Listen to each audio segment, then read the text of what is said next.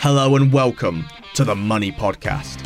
In this exclusive interview, Rob sits down with Bitcoin investor, entrepreneur, Peter McCormack.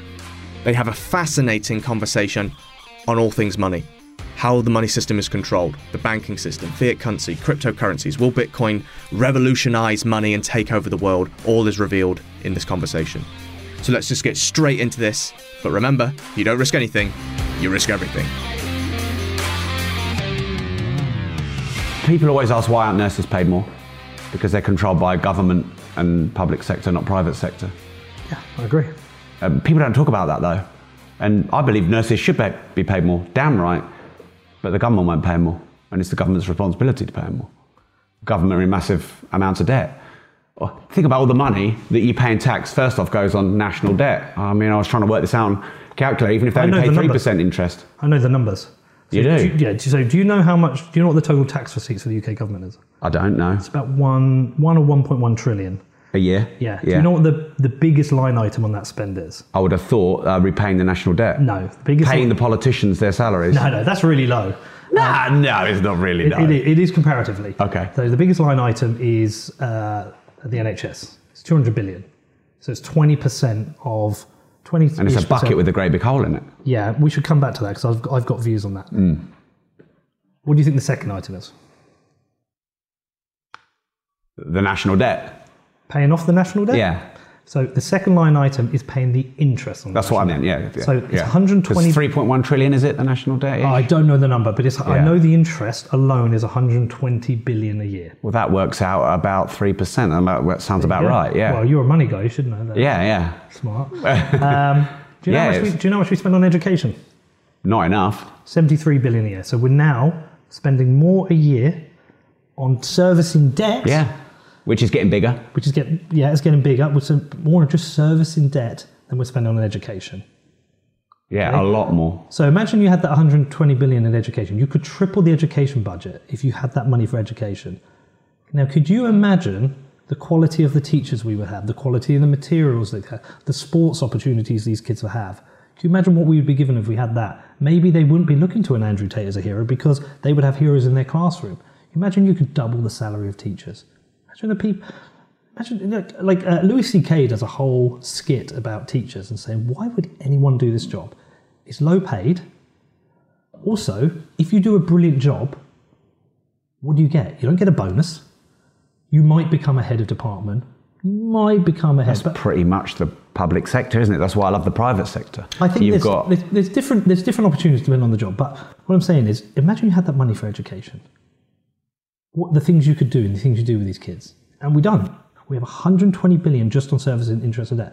Why do we have so much debt? Actually, another question for you, or another point for you. If we want to pay off that debt over, say, 20 years, we have to take 240 billion out of our current spending.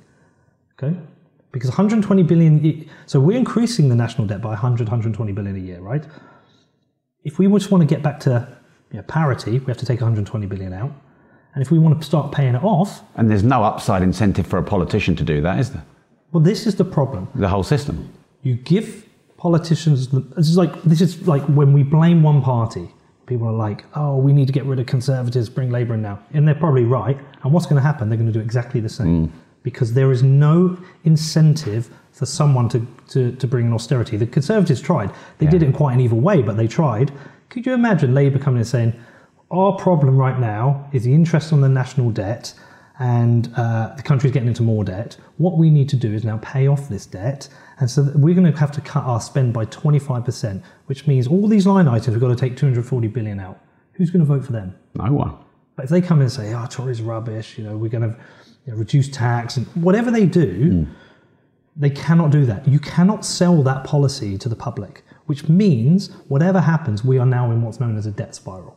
Every fiat currency, dollars, pounds, tends to last about 90 years and they collapse. Yeah. We're seeing them collapse around the world before us already. We have Venezuela and Zimbabwe collapsed years ago. Lebanon collapsed in the last year. Turkey is collapsing. I think they've got like 90% inflation. We've hit this kind of 10% inflation. With this inflation, we have a growing wealth divide. So eventually they cannot get off the drug, which is the money printer. So we have now a spiraling problem that we cannot get out of. It's impossible because either you pay off the debt or you don't. Or you go bankrupt, which they're not going to want to do either. You can't go bankrupt. You can default. Yeah. If you default, you won't be able to borrow. Yeah. You can print your way out of it, which means you essentially you'll crash the pound. Yeah. Which Liz Truss did that, and we saw what happened there. Yeah. So what happens is it's a death by 1,000 cuts. We're going to have a slow death spiral of our currency. Hence why I'm into Bitcoin. Well, I want to get to Bitcoin. Yeah. I want to talk about the money system a bit more because I fundamentally agree with everything you said there. And, people talk about fiat as the ultimate Ponzi scheme. In a way, fiat currency is almost like one of the most amazing inventions ever. I mean, you run a business. Would you like to be able to create your own currency and print it on demand as debt? Probably. I would. Do you remember from our childhood a TV show called Round the Twist? They were Australians. They lived in a lighthouse. Yes. Do you remember the episode where they had the machine where you could copy something, but it would do it in reverse? So if I put that in, the writing would come out backwards. And the guy put the money in, it came out backwards. He said, I'll put the backwards money in, and it came out forwards. He printed loads of money. I always think of that. I always think of what the government has with a money printer. If I had my money printer upstairs, and I could go up there and I could go and print 10 grand for 300 grand, would I do it? Fuck yeah, I'd go and buy a Lamborghini straight away. And every problem you've got, that would be the solution. Yeah. But what happens if I keep printing that money? I keep putting money into the system and buying things. So I'm taking up demand. I have demand. So I'm taking up the supply, so I'm increasing the prices of things. And I don't think people really... Our government doesn't teach people about education, about finance. Like, what incentive is there? We teach a little bit of Keynesian economics, which is basically bullshit money printing, if we study economics, but we don't teach any form of Austrian economics. Well, why would they want you to know and expose their own system? Of course. Yeah. But you sound like a conspiracy theorist when you say this. Yeah. Like, oh, Pete's crazy, he's a conspiracy theorist. It's like, no... Go on the OBR website, the Office of Budget Responsibility. It's there, plain and simple. Now get a Economics 101 book out about supply and demand, and then what happens to prices. Okay, if you put cheap credit in the market, if you have 0% interest rates, you're saying to people you can borrow money for free. Okay, and if you borrow money for free, you're going to buy stuff. But when we have 0% interest rates, who gets the large amounts of money? Yes, you can get a low interest rate mortgage, 1.5%. But you can go out to massive companies or funds, can go and borrow billions, and then they can go out and buy the assets. BlackRock buying homes, or whoever it is buying the homes out in the US following the 2008 financial crisis. You are allowing an elite group of people to distort the market, to go and take up the assets, the scarce assets, which makes houses less affordable for the peasants. And so this is not conspiracy theorists, this is serious stuff. This is Economics 101. My daughter's got an exam today. Sorry, I'm going off on one. I was like, she's like, we were driving to school. She said, I've got a test first thing. I was like, what is it? She said, Latin. I was like, okay. She said, yeah, basically, I've got to remember words. I've got to memorize them and write them out. We are teaching kids to go to school still and memorize facts. Yeah. What do we give them? It's over there. We give them a supercomputer in their pocket. They've got a device that's more powerful than the Apollo whatever that got us to the moon. Is it 11, 10, 3, whatever, 13? Is that not the film? I think that's the film. Anyway, we're giving them a supercomputer in their pockets where they can go on and ask any question and get an answer. We've now got ChatGPT where it can write your coursework for you. We're sending them to school to memorize facts when we're not teaching them about finance, budget responsibility, how the economy works, philosophy. We've taken sports away from them. We've taken the arts away from them. All the things that these great skills that they would need. Why? Why have we done that? Well, I've been trying to find this answer for probably a decade. I think I know the answer. So we need a dramatic pause now. A drum roll. I think I know the answer is that... Well, because it creates decentralization. It creates... No, I think governments have... Governments employ the most stupid people in our society. I think outside of things like the police, the fire, the really important services, the general kind of like local councils or government, we employ the most stupid people in there. And we employ people who cannot lose their jobs. And we give them jobs where they have to come up with new rules and ideas. Like every single new law is an encroachment on your freedoms. Every single one. Now, some we can argue are good or bad, but every new law is an encroachment on your freedoms. And in doing so, what we allow them to do is to expand and get bigger and bigger and bigger. And so I'm going to say something that sounds really intelligent, but I'm stealing this from somebody who said on my show, so I'll just be honest. Since World War II, our government has become an insurance provider. Okay? So what happened in World War II? We had a massive amount of debt so we could defend Europe against the Nazis, and we took on massive debt from the Americans to help support us in that war. And and a great thing we did in defeating the Nazis. Following that, the UK had a lot of debt. What did we do after that? We increased taxes and increased productivity. But ever since then, what we've become is an insurance provider. Okay, you're unhealthy, here's free healthcare. You're retiring, here's social security. Here's free bus passes. We've become an The banks go bust, we'll bail them out. Yeah. But we've become an insurance provider. But the taxpayer's paying the insurance, we're paying it ourselves. But there isn't enough tax. There isn't enough tax receipts to do this. So what we've done is we've become an insurance provider, a failed insurance provider, who keeps getting bailed out from an endless money printer. Okay? That's what we've done. And it doesn't work. All it does is make the poor poorer and the rich richer. And it divides society. That's all it does. I don't know the answer, I just know that is the problem. And I'm not a anarchist by any stretch of the imagination. I think we need government, but we need government with responsibility. I try and think of ideas, but I'm not smart enough, but I'm like, the government has a budget. If the government goes over budget, should that trigger a general election? What about if they had the same rules as the private sector? Because if you and I trade insolvently knowingly, that's fraud. We didn't go to prison, but they've been trading knowingly and insolvently forever. For decades. Yeah. So what about if they had the same rules as the private sector? What about if they had upside reward? Because I think governments are one of the worst allocators of capital that exist, because they have no upside.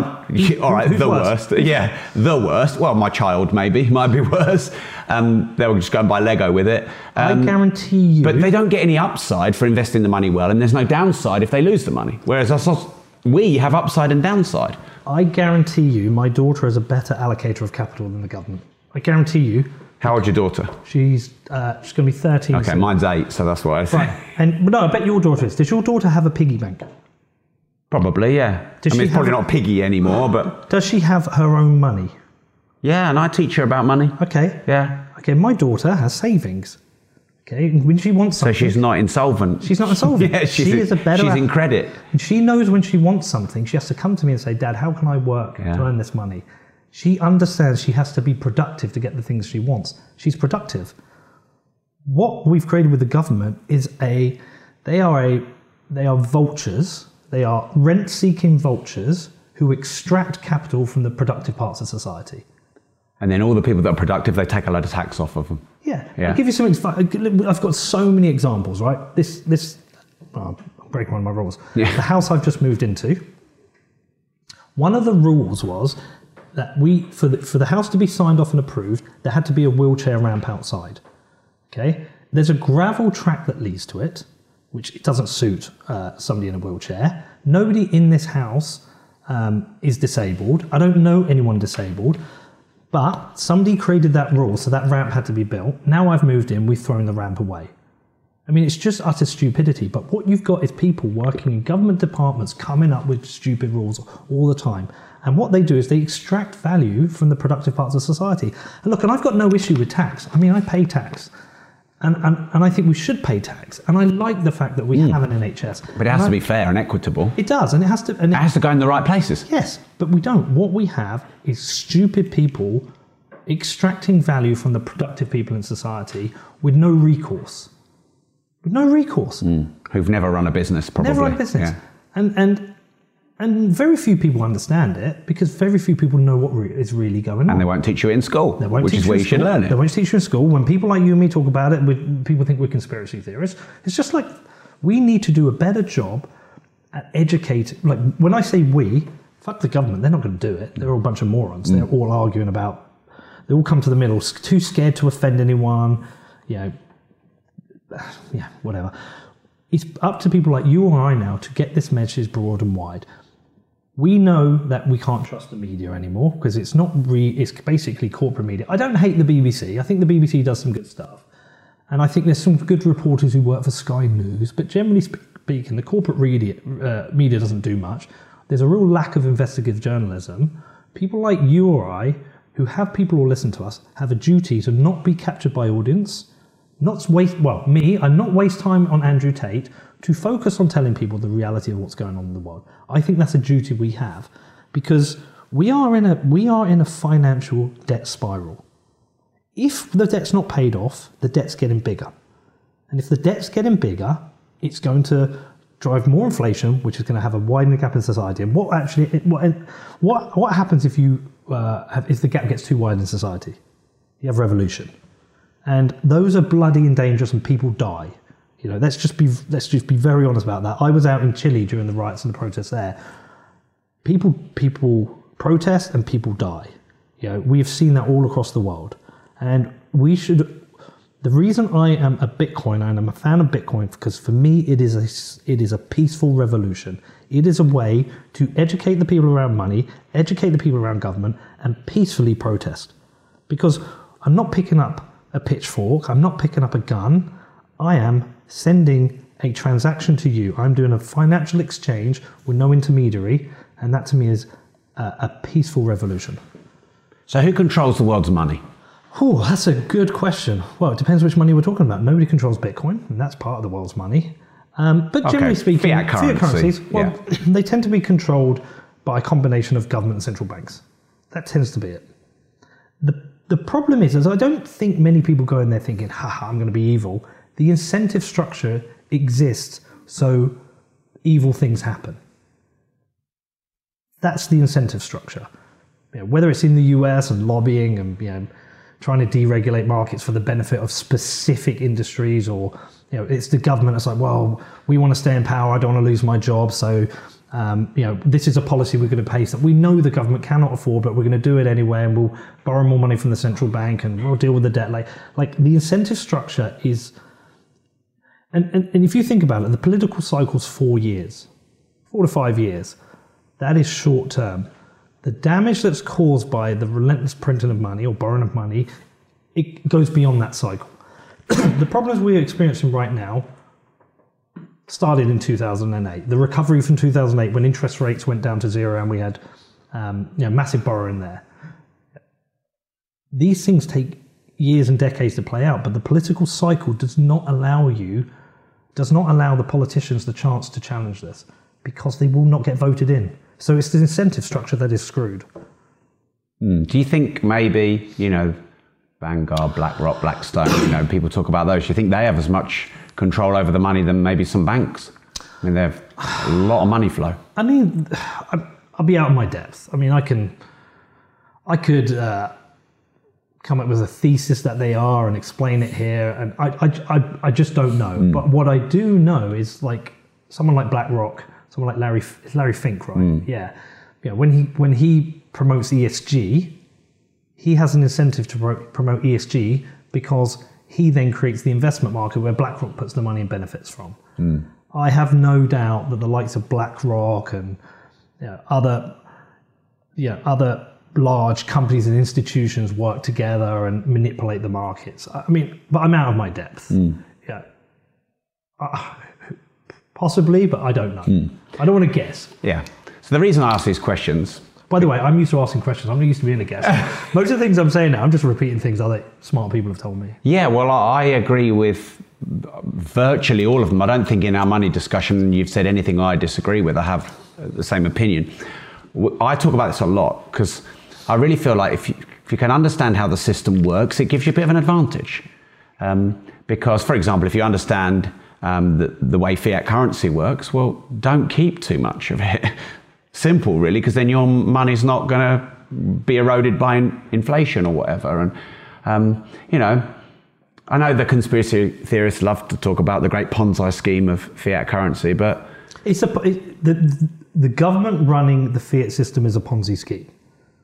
It is. Yeah, the fiat system's a pretty amazing invention in some ways, isn't it? Yeah, well, perhaps it's. I mean, again, this something will know better than me. Perhaps it's the central bank's involvement makes it a Ponzi scheme, or when it becomes a debt spiral. Look, fiat money exists and existed for a reason, and we need it, and it's done a lot for the world. You couldn't have got here without fiat money because you needed to buy the car and buy the equipment, buy the petrol. Yeah, it is the corruption of the fiat money system by central banks, where you have 8 or 10 guys in a room pulling levers to try and balance an economy with no idea of the long tail effects of that.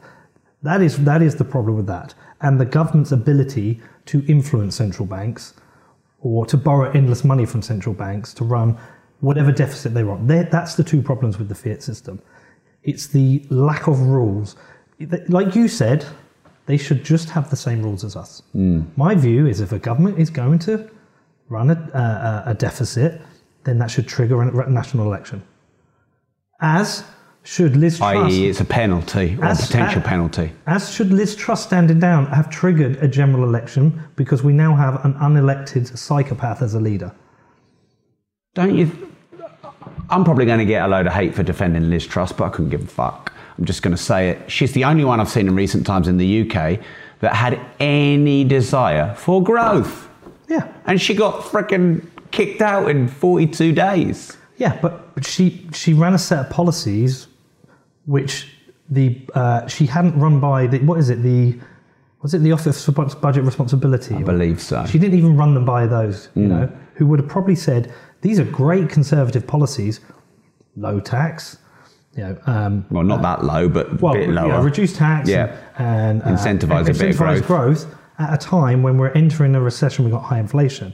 That is not the time. When again, I'm out of my depth, but at a time of this kind of time period, we've got high inflation, which they haven't brought under control. How have the US brought high inflation under control? With higher interest rates. They've, the Fed keeps hiking the rates. The main way to do it. Yeah, but they haven't really done that enough here. Inflation's still at what, 10.5%? Yeah, and people do not forget, remember, that the average interest rate is 5 or 6%, and people have got pissed on 0% for 10 years and think that's normal. Yeah. I remember all my mortgages and all my properties were 6%. I thought that was a good deal. I know. I got an email from my bank saying I'm getting 2.8% on my interest on my savings. I'm still losing 7% to inflation, but I'm actually getting an interest rate now. Yeah. These low interest rates, they distort. They're drugs. They warp the financial systems because they have no cost of money. Borrowing money needs to have a cost. Yeah. Okay. And so anyway, so back to Liz Truss. I mean, I'm historically a Conservative voter.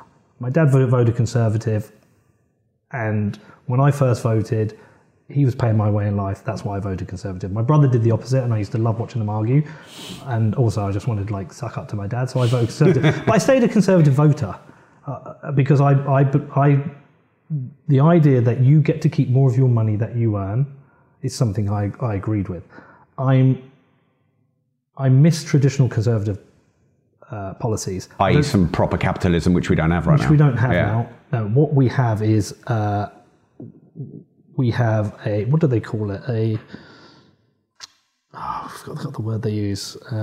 But we essentially have a system which benefits the elites within the system. Again, I'm going to sound like a conspiracy theorist, but we've built a system which allows the largest banks to fuck up and be bailed out, and for people, large institutions and funds to have access to cheap capital to swallow up the assets.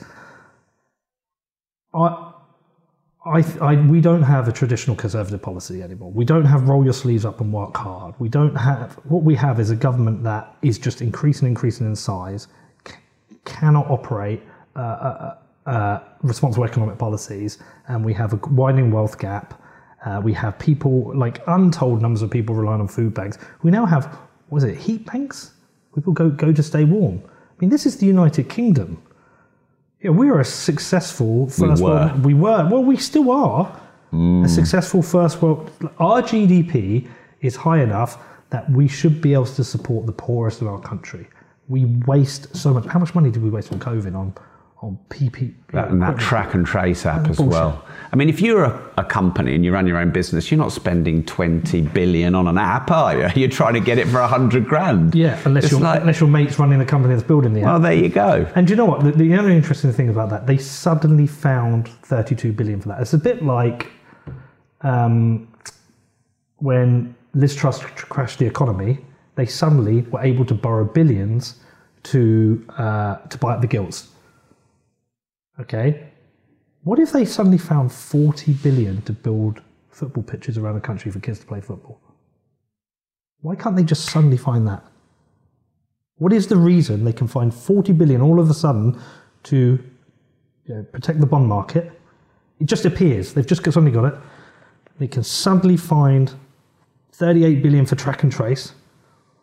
They can't find 10% pay rise for nurses. They can't find 40 billion for football pitches. They can't find money for mental health care. But they can protect the bond market. So, why? Because they can find money whenever they want. But why are they not putting into those places you said? Because they don't care. These people do not give a shit. So why is Bitcoin the solution to government then? Oh, God. The thing you've been wanting to talk about. So there's Bitcoin will say this thing, Bitcoin fixes this. I'm not saying it fixes everything.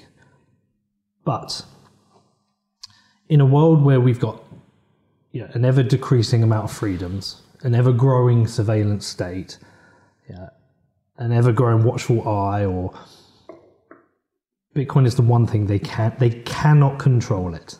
It is a decentralized money system. Now, if I want to send money to you via my bank, I can do it, but I know that transaction is being tracked by the government, and they can also stop it. A perfect example.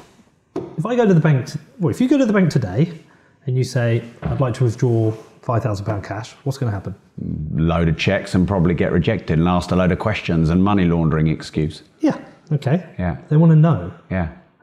Every time I withdraw cash. By the way, I always say it's for drugs and hookers, just to fuck with them. But they always do that. They want to know. It's like, but it's your money. It's your money. So I bank with Lloyds TSB. I'm going to give you a couple examples. I used to bank with Lloyds TSB. I was with them for 25 years.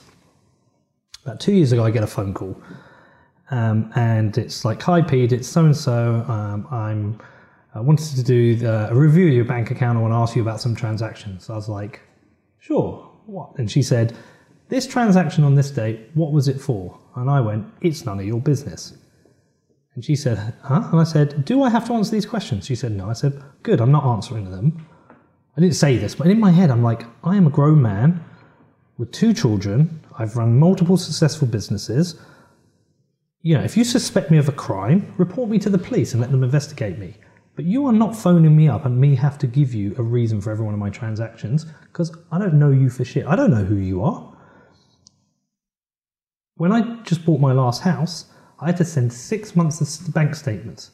So somebody who I don't know gets to go through my bank statements and go, "Oh, let's see what he's spending money on." It's a complete invasion of privacy, right? This is where the world we exist in now. This complete invasion of privacy. Privacy is one of the fundamental pillars of democracy. If you cannot privately hold opinions and privately vote, and you cannot privately operate within society, what you have is coercion within politics. So we're lucky we live in the UK, right? If you live in China, you cannot privately hold certain opinions. If you're on WeChat and hold certain opinions, and they're said, you can get ostracized from society. You can get removed from it. You can have your access to your bank account removed. This is not a conspiracy theory. This is the reality of the world. It is the rabbit hole you go down when you learn about what money is, how it works, and what a functioning democracy should be. And by the way, it's not every Bitcoiner. Some of them are libertarians, or some of them are anarchists and believe we should have no state. But the rabbit hole of information it sends you down, the things you learn, are more important than the buying of the Bitcoin itself. And I understand you also think it's the best form of money. I do, So we talked about it as a rebellion against totalitarian, authoritarian globalism, just stick all the words in, but you also think it's the best form of money. Yeah. Because you can be anywhere in the world. Okay, so I'll give you another example. I went out to Japan and did an interview, and I hired a local cameraman. I could not find a way to connect my bank account to his to send him money. I could not send him over PayPal. There was blocks. He sent me a Bitcoin address and he had the money in 10 minutes. Okay, that was done. Transaction done. I, on the Lightning Network, can send Bitcoin to anyone in the world instantly, and it settles instantly. There is no friction. There's no rent seeker in the middle. Okay, there is no surveillance in the middle. I am allowed to voluntarily interact with anyone and share and send value to them in the world at any point. Okay, that to me is a brilliant form of money. The second reason it's brilliant money is it changes the incentive model. At the moment, what happens if you save money in the bank? They lend it out. Now, what happens to your money? Like what physically happens to the value of the money you keep in the bank? Well, it goes down. It's a melting ice cube. Yeah. You have £100 in there next year. Its purchasing power might be £90 the year after. It might be 85 the year after that. It's a melting ice cube. The reason it's a melting ice cube is because they debase it constantly. Now, Bitcoin, you cannot debase. It is volatile, and we can come to that and we can talk about that, but it cannot be debased. There's only 21 million. And because it's kind of essentially deflationary, some people argue it isn't, it makes you consider your purchases. So the incentive model for our money in the bank right now is to spend it, right? If I had £1 million in the bank, I'd be an idiot to leave it in there. I need to at least find an investment where it's going to get 10% return every year, or I need to spend it and enjoy myself. But I need to get value from it because the value is decreasing. If you look at the Bitcoin price chart, right, one guarantee is every 4 years, it goes up in value, pretty much. Every 4 years, it goes up in value. So, Laszlo, who bought the Bitcoin, he bought the pizza for 10,000 Bitcoin years ago. Now, no shit, if I'd have just kept that would be worth hundreds of millions. I have bought things with Bitcoin where in the future I'm like, shit, that would be worth now. But if it keeps going up, does that not incentivize to store it, not use it as an exchange mechanism? No, I still spend it, but I'm more considered about my purchase. Rather than my money in the bank now, I'm like, where do I spend it now? I've got to spend it. If I don't spend it, it loses value. I become more responsible. I'm like, okay, where should I spend it? Do I need that? Do I need that car? Do I need to buy anything? What will that be worth in the future? And that also then flips the system that you maybe have less companies like H&M who produce absolute dog shit clothes, so anyone can go in and buy something for a $5 or a $10. They're produced out in places like Vietnam. They exploit the workers there, and that fast fashion industry adds to pollution. We have this world of buy, keep fucking buying, don't save any money. That is because we have a system that says spend the money. You need to spend the money. My dad's day, it was, no, you save money. You save for the future. You save for a rainy day. We're now spend because of the incentives. Bitcoin has flipped that. It's gone back to being responsible. It is a system that cannot be corrupted. You cannot change the Bitcoin protocol. You cannot influence it. Every 10 minutes, whatever you do, another block will be created with the transactions in it. And what that does is you go from a system where the current fiat money system, there's a few people at the top that control it, and they decide what happens to everyone else. This is different. You get to voluntarily interact with it and decide what you get from it without any perverse external influence. And to me, that's the best form of money. So surely then the government are absolutely going to do everything that they can. And when I say the government, let's assume it's one government, like some people say we're moving towards.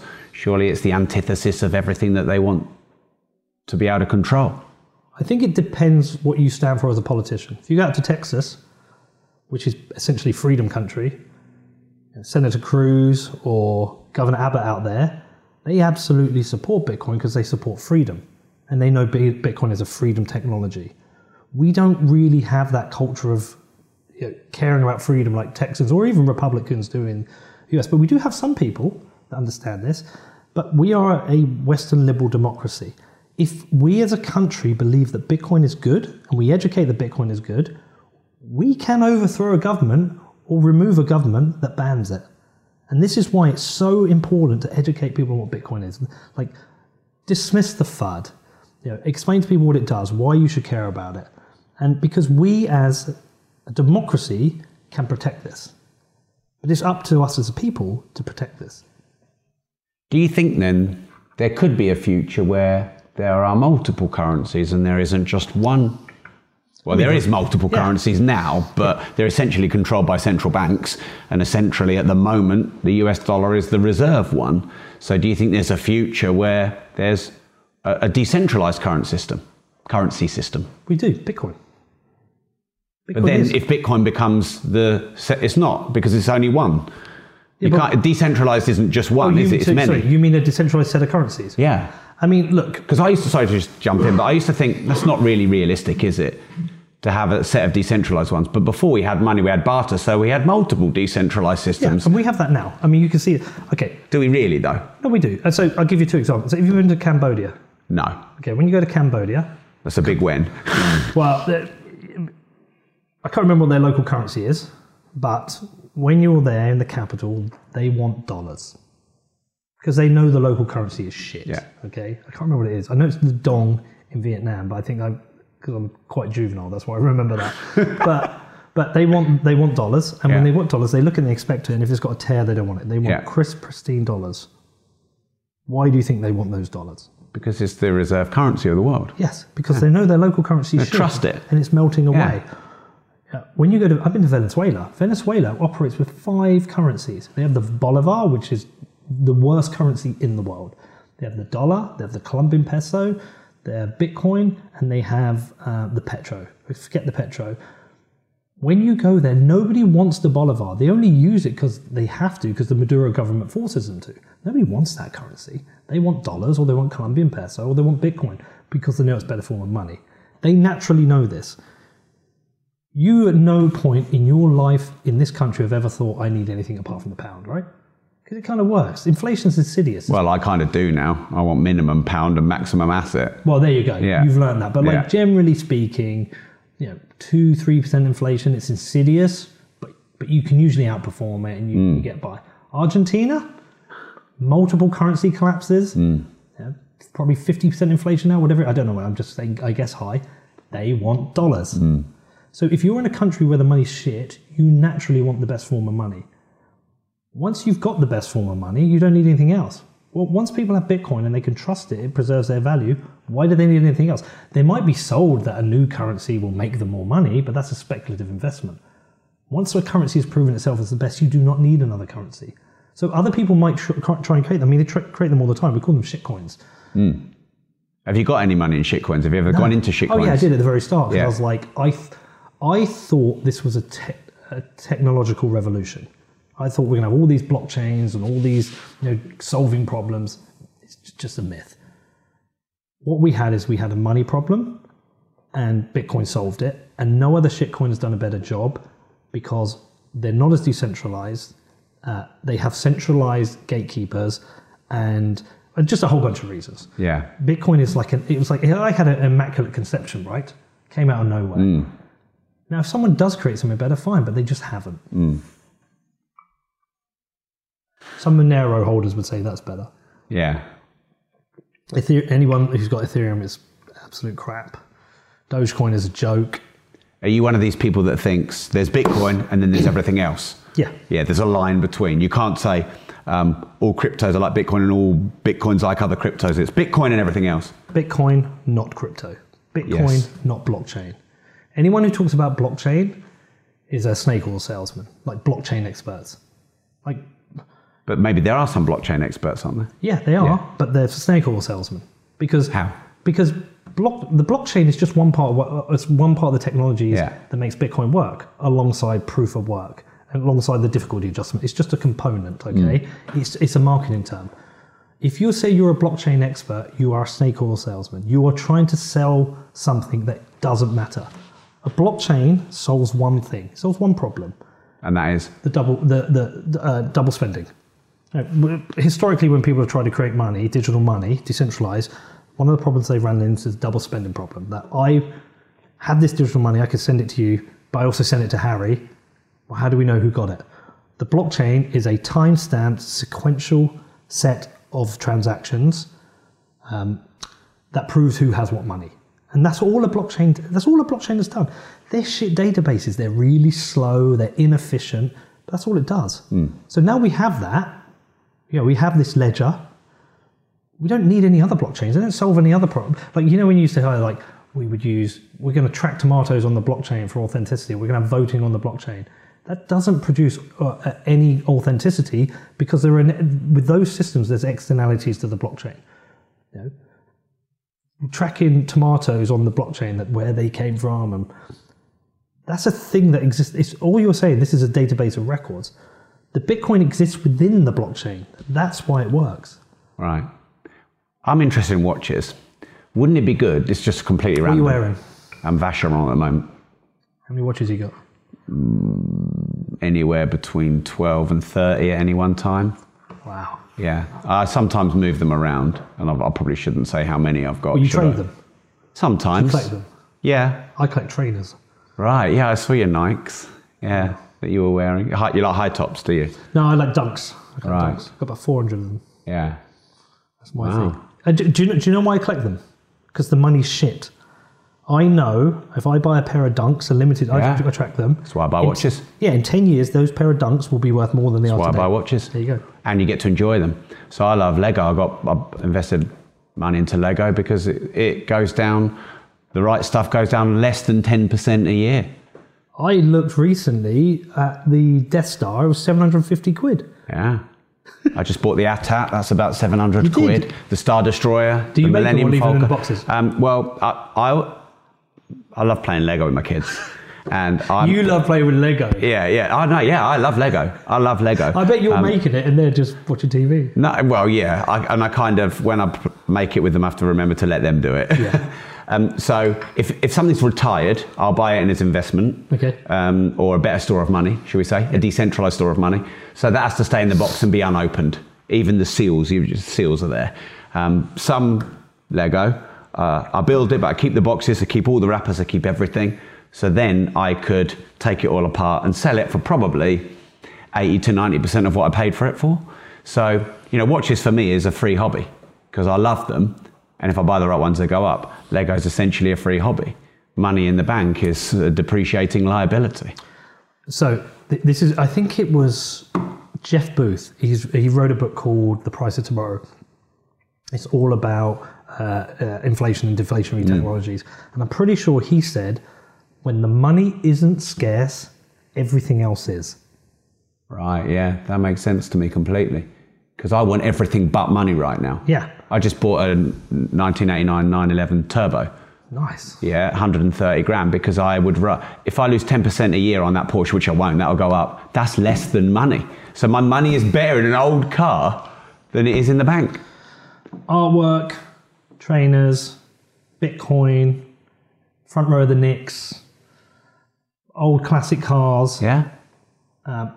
When the money isn't scarce, everything else is. If the money's scarce, then everything else isn't. Yeah. I hold Bitcoin because it's scarce. I have very high conviction. I have no conviction on what my value of my Bitcoin will be tomorrow. It could be fucking anything. I have very high conviction in 10 years' time, everything I've got in Bitcoin is going to be worth considerably more than it is now. Yeah. Because it is a scarce monetary asset. Okay? People in Venezuela dump the Bolivar as soon as they can and they get dollars because that money is shit. The same happened in Zimbabwe. The Lebanese pound, the Turkish lira. People get rid of those currencies because they're crap. They want something that holds value. Bitcoin is the best version of that, but it's very early. A lot of people don't trust it. They think it's weird, so it's volatile, but it's the best form of money.